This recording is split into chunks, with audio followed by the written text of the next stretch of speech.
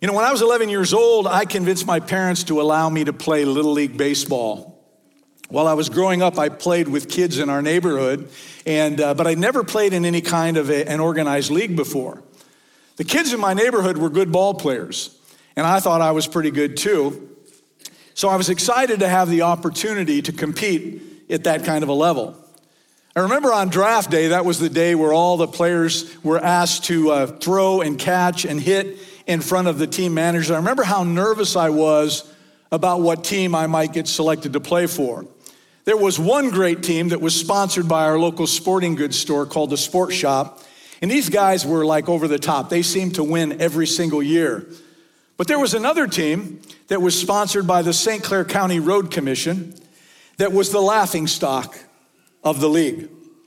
They hadn't won a single game in the previous year, and of course, I was praying that I wouldn't get drafted by them. Well, I got a call later on that afternoon, and it was from Mr. Kennedy, who just happened to be the manager of none other than the St. Clair County Road Commission team. I wanted to cry. I'm thinking to myself, I finally get to play organized baseball, and I'm stuck on the worst team on the planet. Well, I show up for our first practice, and one of the assistant coaches, Mr. Fields, says to me, "You're going to be our catcher." And I said, "But Mr. Fields, I've never caught in my life." He said, "You will starting today."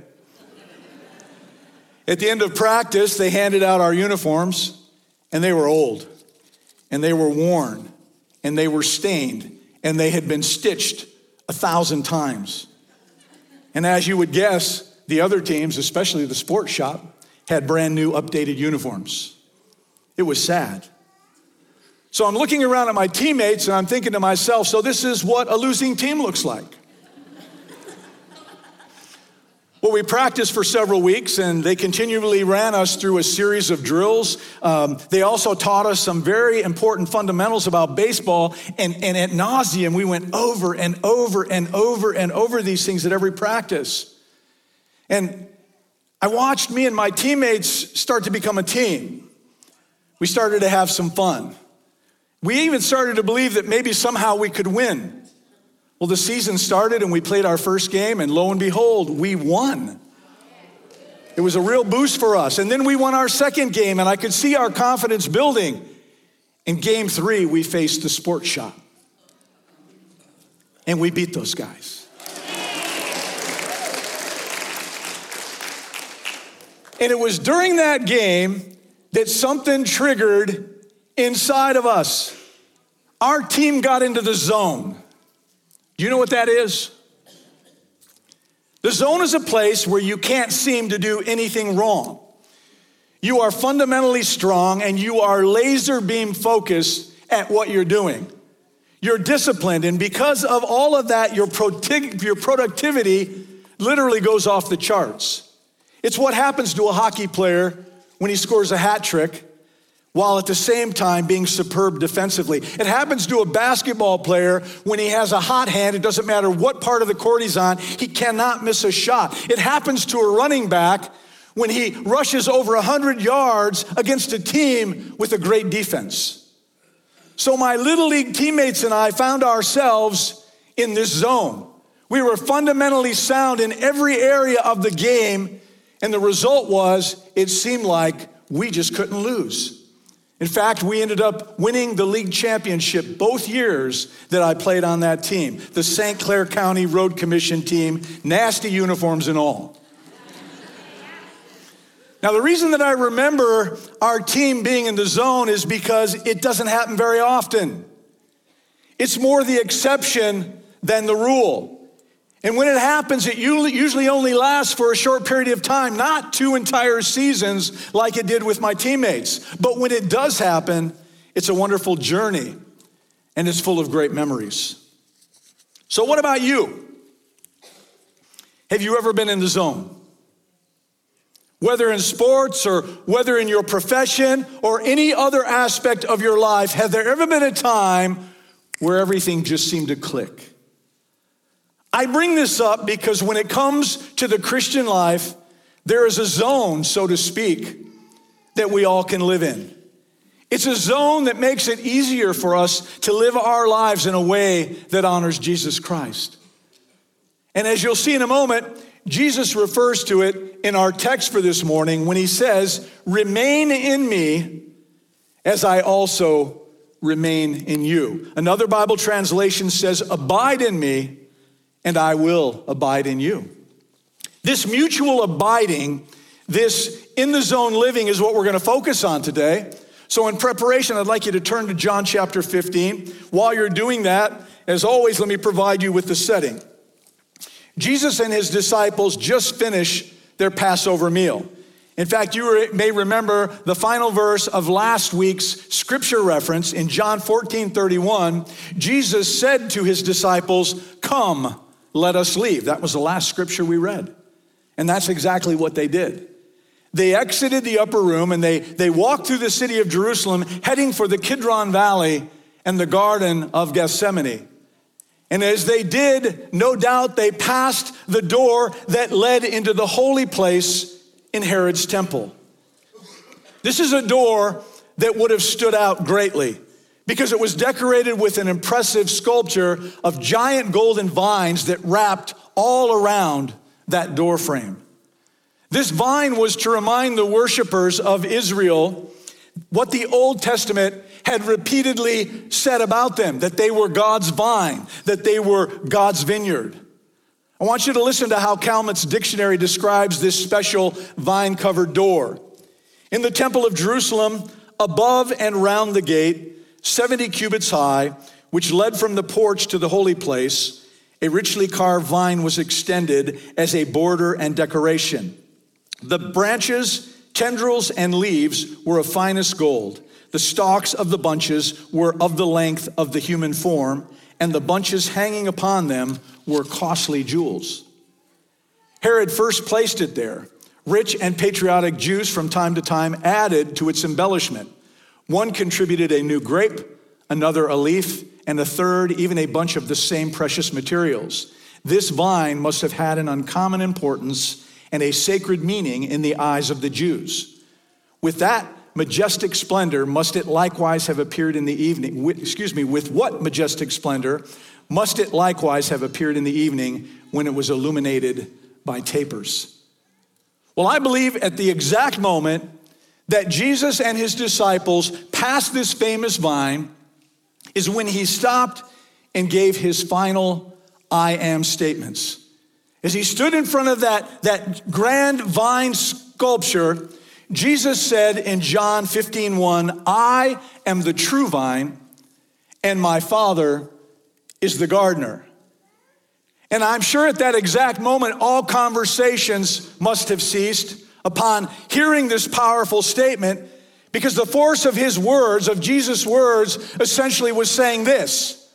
You all now know how Israel is pictured as a vine that is meant to produce refreshing fruit for a lost world.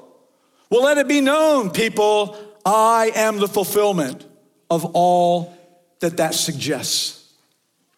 So with this in mind, let's follow along as we read John 15, 1 through 17. If you don't have your Bible, you can follow along. It'll be up on the screen behind me. I'll be reading from the New International Version. Jesus said, I am the true vine, and my Father is the gardener. He cuts off every branch in me that bears no fruit, while every branch that does bear fruit, he prunes so that it will be even more fruitful. You are already clean because of the word I have spoken to you. Remain in me as I also remain in you. No branch can bear fruit by itself. It must remain in the vine. Neither can you bear fruit unless you remain in me. I am the vine, you are the branches. If you remain in me and I in you, you will bear much fruit. Apart from me, you can do nothing. If you do not remain in me, you are like a branch that is thrown away and withers. Such branches are picked up, thrown into the fire, and burned. If you remain in me and my words remain in you, ask whatever you wish and it will be done for you. This is to my Father's glory that you bear much fruit, showing yourselves to be my disciples. As the Father has loved me, so have I loved you. Now remain in my love. If you keep my commands, you will remain in my love, just as I have kept my Father's commands and remain in his love. I have told you this so that my joy may be in you and that your joy may be complete. My command is this: love each other as I have loved you. Greater love has no man than this, to lay down one's life for one's friends. You are my friends if you do what I command. I no longer call you servants, because a servant does not know his master's business. Instead, I have called you friends, for everything that I learned from my Father I have made known to you. You did not choose me, but I chose you and appointed you so that you might go and bear fruit that will last. And so that whatever you ask in my name, the Father will give you. This is my command: love each other. Now, before we go any further, I want to talk a few minutes and explain exactly what it means to abide in Christ. What is this living in the zone that I've been talking about? What is it all about? Well, in my mind, where you abide is where you stay. To use a more contemporary slang, abiding is where you hang. So growing Christians consistently hang with or abide with Jesus. Abiding is learning to remain in the zone or in the presence of Jesus throughout your day. Now, of course, if you're a Christian, you are always in the presence of Jesus, because as we talked about last week, through the power of his indwelling Spirit, Jesus is within us always. The problem is that sometimes we forget to acknowledge his presence. Too often we begin our days in a mad rush, running around at breakneck speed, moving throughout our day from one crisis to the next. And it drains us of peace, and it drains us of joy. And at the end of our day, we collapse in exhaustion. Well, in this text, Jesus is telling us that we do not have to live that way. We don't have to face the crises of life in our own strength. We don't have to solve the difficult dilemmas of our life with our own brain power. We don't have to go through stressful days alone and by ourselves. We can go through every day in the zone by acknowledging Christ's presence and asking him for his guidance and power. I recently read that Celtic Christianity has experienced a resurgence of popularity in recent years. And one of the reasons it pointed out was this: their lifestyle, which in many ways is like our lifestyle. They were busy people, and yet they learned to incorporate Christ into every moment of their everyday lives. Since Celtic communities were primarily agriculture, everyone, and I mean everyone, dads, moms, and children, they worked from sunrise to sunset. They didn't have a whole lot of free time. They faced the challenges of harsh weather. They endured being stressed living in an area that was pretty much non-Christian society at all. They lived with the risk of being invaded by the Romans and by the Vikings and by the Irish. I mean, life was hard for these people. Even so, when you look at the writings of that era, it reveals that this is a group of individuals who had discovered the joy of abiding in Christ. They incorporated their Christian faith into everything that they did. Daily activities became ceremonies of celebration of the presence of God. For example, they made their early morning face washing into a religious ceremony.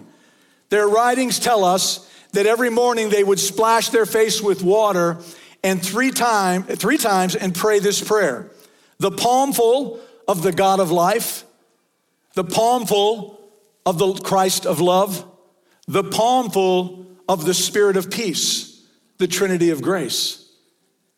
As they got their children dressed, their children would say, "Even as I clothe my body with wool, cover thou my soul with the shadow of thy wings." Just like us, their lives were hectic. Their lives were very chaotic. And they didn't have time for long prayers. But throughout the day, each event, each activity, each chore became an opportunity to pray. As they kindled the fire, as they made their bed, as they cooked bread, as they scattered seed, everything was offered in the name of God. And this is part of what Jesus is talking about here. Abiding in him, acknowledging his presence in every moment of everyday life, through prayer, through private worship, through thinking of him and about him. And I want you to think about that for a moment. Imagine how different your and my life might come to be if we included Jesus in every activity of the day. At that point, every activity would become sacred. Listen, I don't think there is anything spiritual about washing your face or driving to work or making the bed or turning on a computer or crunching numbers or waiting on customers. But if each of these things, they can become a sacred event if in fact we perform them in the presence of Christ, knowing that he is there with us, watching every step we take. There's a story of a 12-year-old boy named Billy who lived in Wales just prior to the start of World War I. And Billy was offered his first job in the coal mines.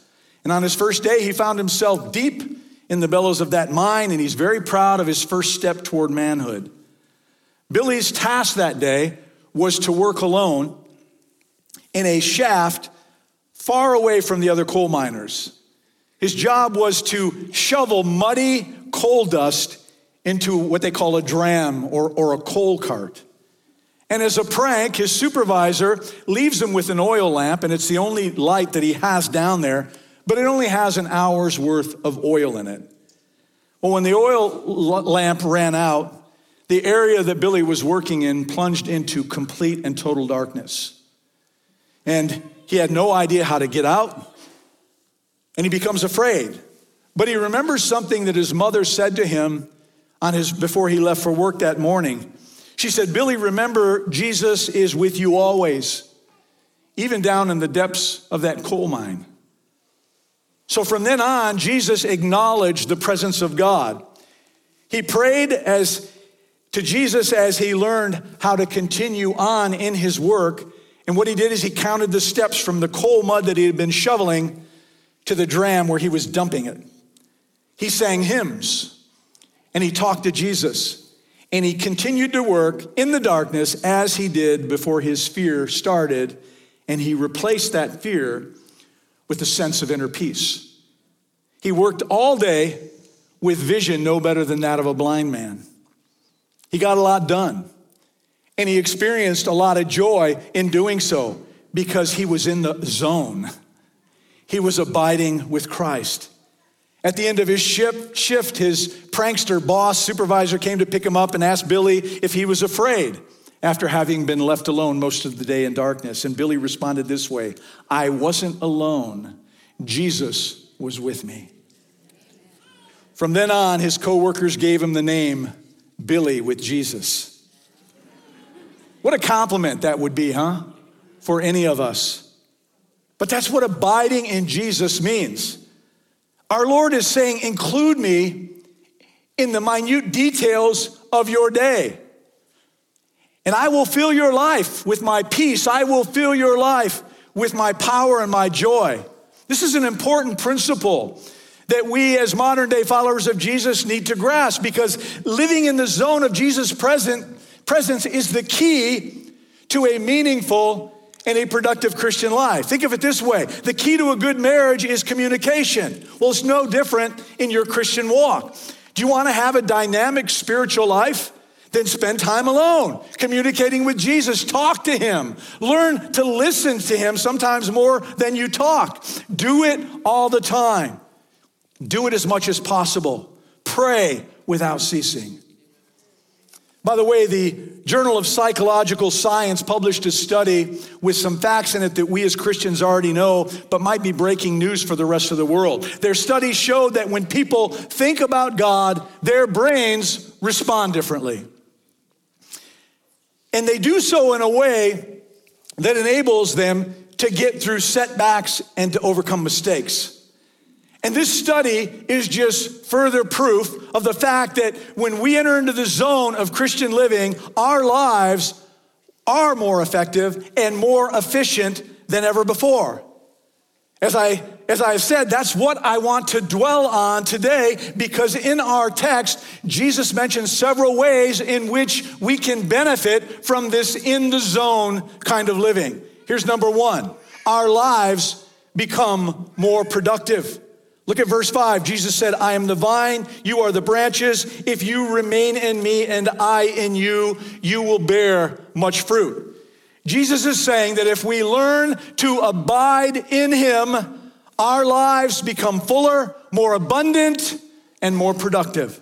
We begin to experience the fruit that only comes when we tap into the power of an ongoing relationship with the Spirit of God. And when we do this, we operate more in love, joy, peace, patience, kindness, goodness, gentleness, and self-control. Those fruit of the Spirit, and our life begins to blossom. For example, our careers, our jobs become more productive. We become known as the best employees, the ones who consistently do the best work. And by the way, that should be your goal as a follower of Christ, to be the best worker at your place of employment. It does not go unnoticed, I can assure you. You Giant fans aren't going to like this, but when Orel Hershiser pitched for the Los Angeles Dodgers through the 1988 World Series, the camera kept focusing on him in the dugout. It was the most important game of his life, and yet he appeared to be completely relaxed as he sat on the bench. His head leaned way back, and his eyes were closed. No one realized it at the time, but later he explained that he was praying and he was singing hymns. In fact, on The Tonight Show, he told Johnny Carson that praying in the dugout helped him to stay focused during the game.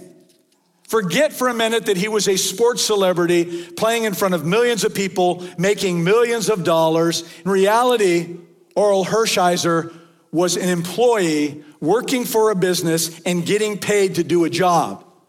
While he was at work, he chose to remain in the presence of God. And as a result, he was better at his job.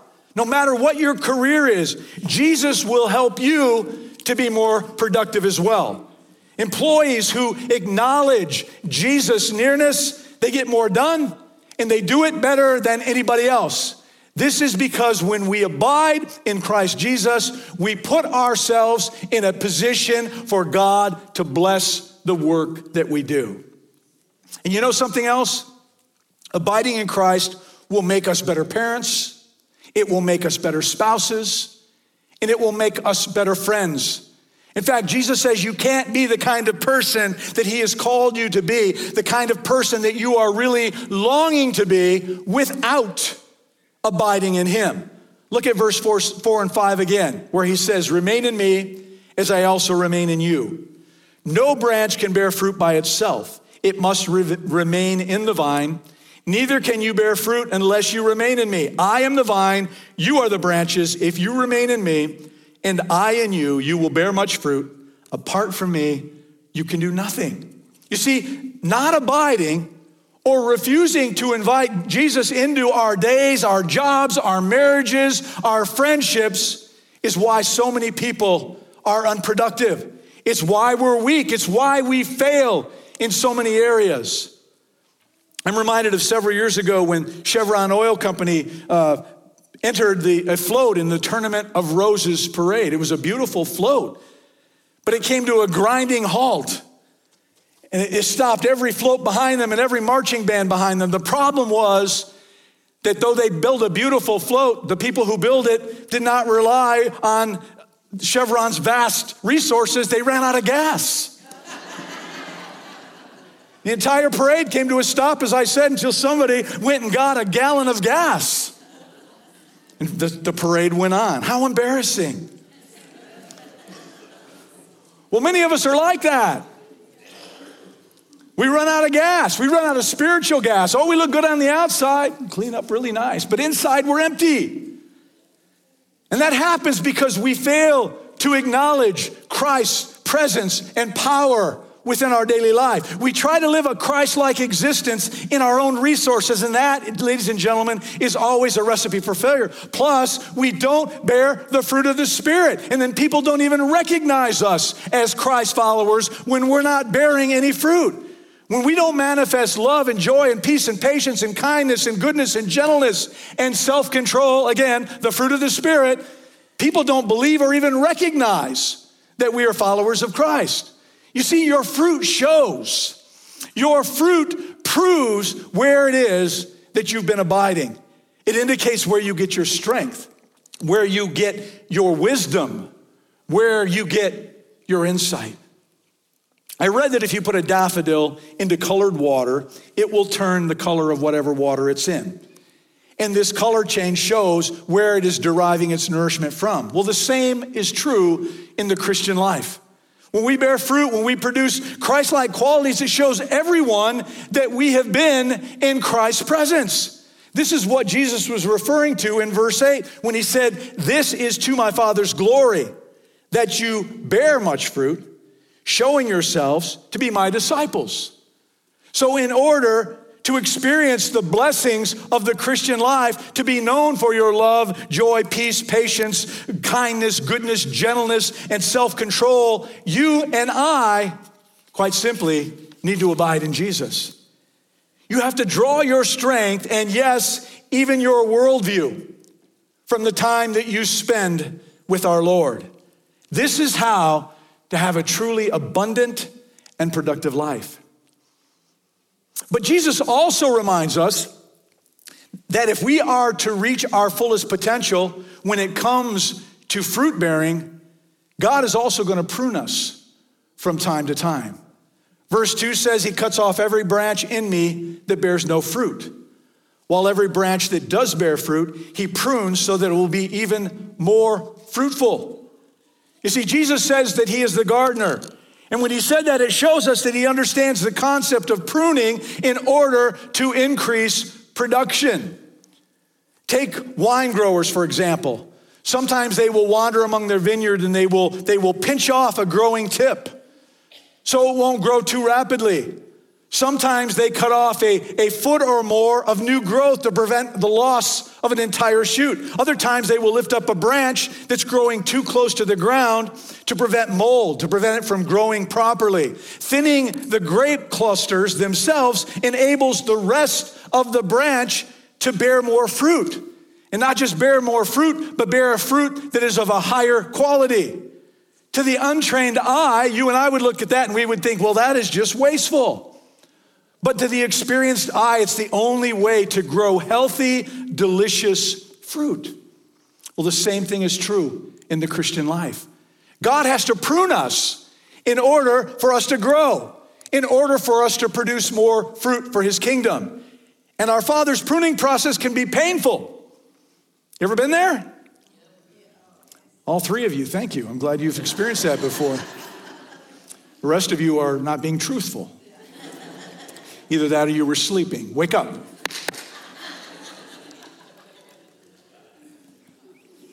It's painful, but it's beneficial. In Psalm 119, David talks about how before he was afflicted, he went astray, but how good it was that he was afflicted. In other words, he was pruned so that he might learn God's decrees. You see, sometimes the pain of pruning comes because of our sin. Over times, it's simply because we are bearing fruit, but God wants us to bear more. There are times that God allows us to go through hardships and trials so as to deepen our reliance upon him. In fact, God's pruning is always good for us. It's always just what we need. It always takes the sinful parts of our life and removes them, so what is left is more like Jesus, and he can use us in greater ways. When we allow him, God pulls us away from destructive relationships. He cuts away hurtful behavior and sinful qualities like gossip and like lust and other things that are very rampant in our society. And in doing so, what he does is he sculpts us into the image of his Son. I don't know how many of you saw the movie The Voyage of the Dawn Treader, but it was a cinematic adaptation of C.S. Lewis' writings. In this particular movie, there was a boy named Eustace Scrubb who was a selfish, immature, spoiled brat. And as a part of his pruning, he gets turned into a dragon covered in scales. And in this trial, it greatly humbles Eustace, helps him to mature. In the end, Aslan, the Christ figure in these movies depicted as a lion, he uses his claw to cut off the dragon skin. And what is left is a much more godly young man.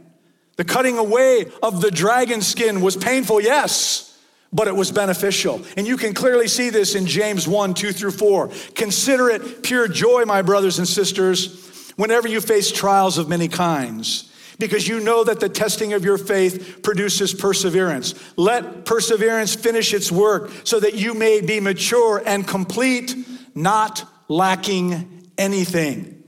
Remember that pruning is necessary to growth, and God loves you enough for this growth to happen within you. But one important thing you must never forget about the pruning process: God is never closer to you than at those times of pruning.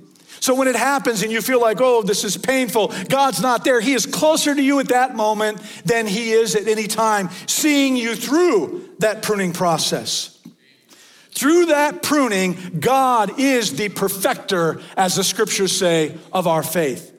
Hebrews 12, 5 through 7. My son, do not make light of the Lord's discipline, and do not lose heart when he rebukes you, because the Lord disciplines the one he loves, and he chastens everyone he accepts as his son. Endure hardship as a disciple. God is treating you as his children. For what children are not disciplined by their father? Listen, no discipline seems pleasant at the time, but painful. But later on, it produces a harvest of righteousness, a harvest of peace. So abiding with Christ, including these times of pruning, makes our lives more productive. Here's the second benefit of this in the zone living. Our prayers are more powerful. Look at verse 7 where Jesus says, if you remain in me and my words remain in you, ask whatever you wish and it will be done for you. Many people misunderstand this promise. They think Jesus was saying that the sky is the limit when it comes to our prayers. We can ask for anything and get it. And this immature mindset makes our conversations with God become nothing more than a series of gimmies. We say, give me this, God, give me that, God, and often the things we ask for are not at all the things that we really need. And this concept of prayer turns God into nothing more than a genie in the bottle. But of course, that was not Jesus' intent with what he said there. He was saying that our most meaningful prayers come from his words as we abide in him. It comes through our thought process. You see, when we abide in Christ, our desires all of a sudden start becoming what they should be. Let me put it this way. We talk like the people we hang around with. And furthermore, we become like the people we abide with. So if we don't abide with Christ, and instead we are doing all of our abiding in this world, we will pray like the world prays. We will pray selfishly. We will pray materialistically. When Christ is not the center of your and my life, we often want what we shouldn't want, and we don't want the things that we desperately need. When we're not abiding in Christ, we pray for the wrong things. But abiding in Christ causes us to experience change from within, from the inside. And our desires become completely overhauled. When we abide in Christ, we experience an empowered prayer life as we learn to pray more deeply for the right kind of things. And our prayers then blend with God's desires, his desires with our own. When his word abides inside you and me, those same kinds of words naturally are going to come out in our prayers. So abiding in Christ helps us to grow up in such a way that we learn to live and pray rightly according to Jesus' words found in verse 16. You did not choose me, but I chose you and appointed you so that you might go and bear fruit, fruit that will last. And so that whatever you ask in my name, the Father will give you. People who pray with power are people who live within the zone. They abide with Jesus day in and day out. Here's a final benefit of in the zone living. Deep relationships are possible. In verse 12 and following, Jesus focused on the kind of friendship that comes from abiding in him. He refers to that wonderful caliber of friendship that is only possible between branches of the same vine. He's talking here about friendships that are characterized by mutual sacrifice and love for the Lord. He's talking about friendships between believers who know the value of obeying Christ in all things. The fact is, all people long for that caliber of a personal relationship. We hunger for true friends. So understand, abiding in Christ is the secret to this.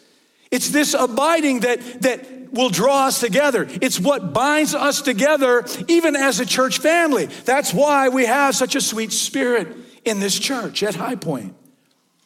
You know, chemists use the term affinity to describe the attraction that causes atoms to bond together with other atoms. In friendship, affinity at its most basic level is an attraction between two people. You like the other person, but there's an affinity that's more than just liking that person. Affinity also refers to having common ground with them. I'm talking about surface level affinities. This is when we share the same interests or activities with another person. We like golf, they like golf. We like action movies, they like action movies. We like going to concerts, they like going to concerts. But the truth is that our lives are actually far too full of those surface level affinity relationships.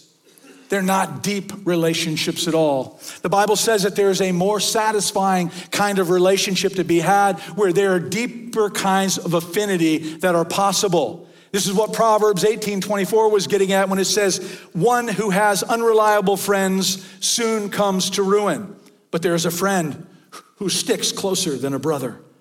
The writer here is contrasting the surface level relationship with closer friendships. And he is warning that quantity does not translate into quality. This is the reason that David and Jonathan were such good friends in the Bible. 1 Samuel 18:11 says, Jonathan became one in spirit with David, and he loved him as himself.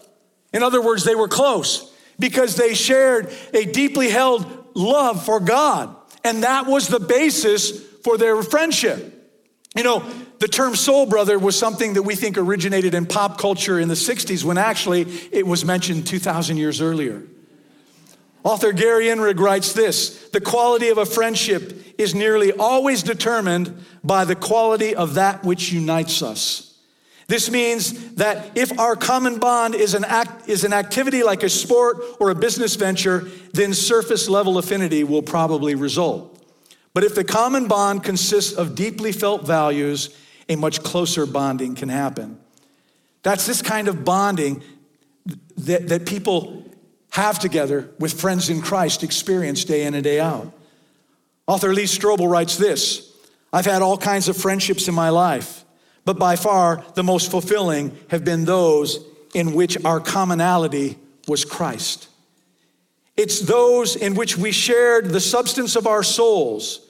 We had a joint allegiance to Jesus. We prayed together and gave each other godly counsel and encouragement, and our hearts beat in unison for kingdom activities. So the best place to find a friend is in a church full of people who are living in the zone. It's the best place to find a spouse as well, I might add, when we abide in Christ. I think we have a single man out there that gave me an amen, or somebody who just became a married man, and he agreed. One or the other, sorry, brother. When I saw who it was, I knew. I know I've covered a lot this morning, but in closing, I want to ask you a question. As a Christian, does this in the zone dwelling or in the zone living appeal to you?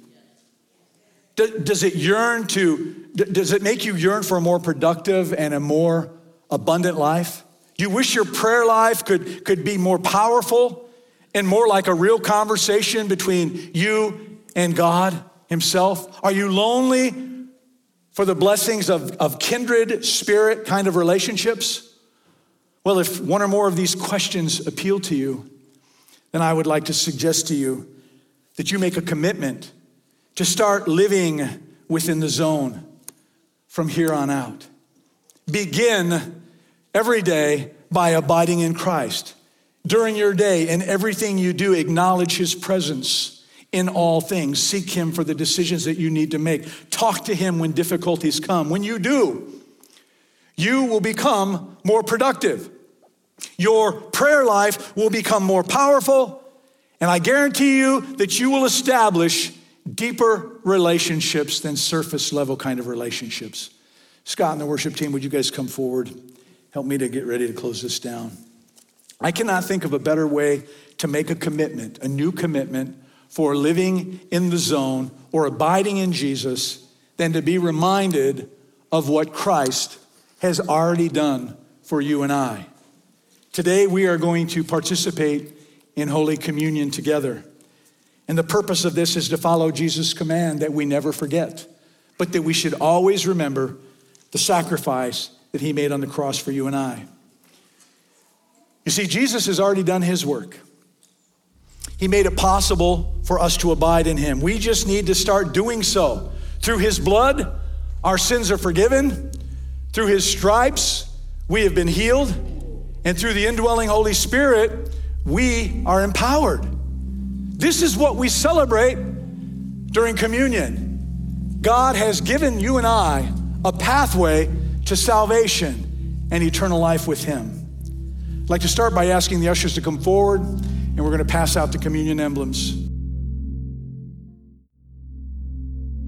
You know, communion will always be an ongoing part of our worship and our adoration of our Lord. And as I've said before, we cannot make this moment just some kind of a ritual. And I fear there's a lot of churches that do. It's just kind of a ritualistic thing. This has to become personal. We don't participate in the Lord's Supper together to check off our list of things we do because we're good Christian people. We do this to connect. We do this to reconnect with Christ as we are reminded of his goodness to us. It's a time when those who have received Jesus remember and rejoice and celebrate what Christ has done. And it's a time for those who don't know Jesus to have the opportunity to receive the salvation that you so desperately need. Because the Bible offers us instruction about doing this, and it has a warning for anyone who might participate in communion in what it refers to as an unworthy manner. In 1 Corinthians 11:27-29, it says, "Therefore, whoever eats this bread or drinks this cup of the Lord in an unworthy manner will be guilty of the body and blood of the Lord. But let a man examine himself, and so let him eat of the bread and drink of the cup. For he who eats and drinks in an unworthy manner eats and drinks judgment to himself, not discerning the Lord's body." So this is a time when all of us, as the scriptures say, must examine ourselves. Are we carrying unconfessed sin that we need to confess? Are we harboring unforgiveness towards someone else, maybe even hatred towards someone else? Is our heart in alignment with the things that God wants to do, or are we fighting him? Are we in rebellion against him of what he wants to accomplish in our life? Speaking of the fruit of the Spirit being developed in us. Most importantly, are we saved? Have we received Jesus' gift of salvation? Now is the time to make things right. If you did not pray that prayer earlier in the service, when we ask Christ to come into our hearts, this is the time to do that. Before we share communion together, I'd like everyone in this place to bow your head. I want to prepare our hearts as we enter into this most sacred moment. We're going to spend some time abiding with Christ. We're going to reserve a moment of silence where all you're going to hear is the keyboard playing softly behind me. It's a time for all of us to pray to the Lord in our own words, in our own way. Ask the Lord to forgive you of your sin, to cleanse you of all unrighteousness. As I said, if you're harboring unforgiveness or hatred for another person, ask God to forgive you of that, and then you go and forgive the person that you're holding those feelings towards. Furthermore, I would ask God to reveal himself to you in a new, in a fresh, in a powerful way this morning. Let's take a moment of silent prayer to be with our Lord. Let's remove any obstacles that might be in our way that would cause us to participate in communion in a less than God-honoring way. Father, you have heard our words. You've read our heart. We thank you for the forgiveness of sin. We thank you for salvation through Christ Jesus and the promise of eternity in your presence. We thank you for this time when we remember the sacrifice that Jesus made on our behalf. We pray this in Jesus' name. Amen. On the night that Jesus was betrayed and arrested, he took the bread, and after he had given thanks, he broke the bread, and he said, this bread represents my body, which will soon be broken for you. And he said, every time you do this, I want you to remember me. And as you partake of this bread this morning, I want you to be reminded of the broken and the battered body of our Lord and Savior. His body was broken for you, and by his stripes, the scriptures tell us, you are healed. You may eat the bread. In the same way, after dinner, he took the cup. He said, this represents the new covenant in my blood. Whenever you drink of it, do so in remembrance of me. So as you drink of this juice, I want you to be reminded of the precious blood of Jesus that was shed to wash away your and my sin and to make us whole. You may drink the juice. Would you stand to your feet and sing with us, please?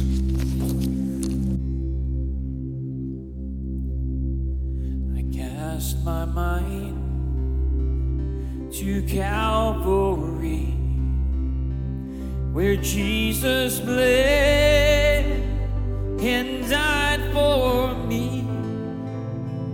I see his wounds, his hands, his feet, my Savior on that cursed tree. His body bound and drenched in tears, they lay him down in Joseph's tomb, the entrance sealed by his Messiah still and all alone. Let's praise his name. Oh, praise his name of the Lord our God. Oh, praise his name forevermore. For endless days we will sing your praise, oh Lord our God.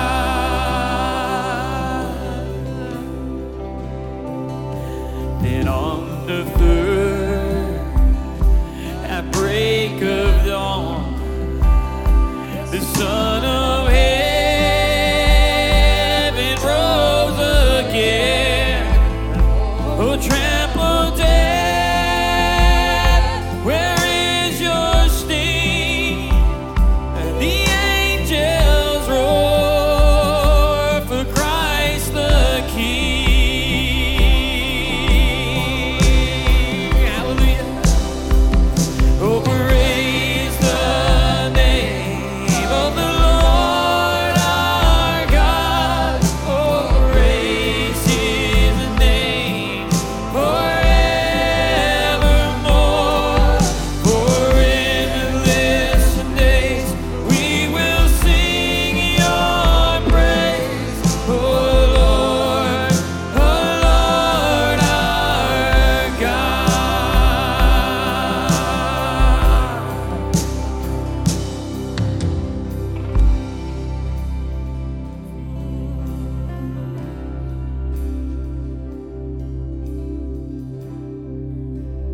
Bow your heads with me. Let's close this service in prayer.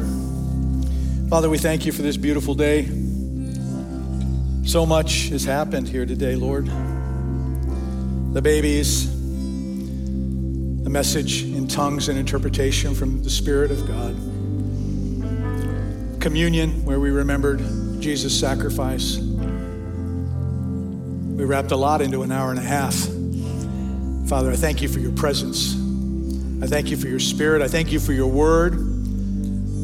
Thank you for your many blessings that come from serving you. God, I pray that this congregation would learn to abide in you every moment of every day. They would not abide in the things of this world, but they would abide in the things of your word through prayer, through the study of your word, through the blessings and power of your spirit. Father, help us to be bright lights in a dark world. Pray that as we go our separate ways today, your spirit would guide and direct our steps, the places we go, the things we do, the conversations that we have, that those conversations would build up and not tear down. And the brightness of the love of Christ would shine so brightly that people would know that we are different, and that is we are disciples of Christ. So open doors, Father, for us to share your goodness with others, and let us not be afraid to walk through those doors when they open, but with boldness and confidence walk in, because we're abiding in you and knowing that you will give us the words to speak. I thank you for this time together. I thank you for your many blessings. I pray until we gather together again, you will keep us safe from sicknesses and disease. Pray that you would keep us away from any accidents that might befall us, anything that would prevent us from coming together again as a family and worshiping you in spirit and in truth. We thank you for this day, and we thank you for your blessings. Thank you for the presence of your spirit, not just in us, but in this place today. We ask these things in Jesus' name. Amen and amen. Thank you for being here.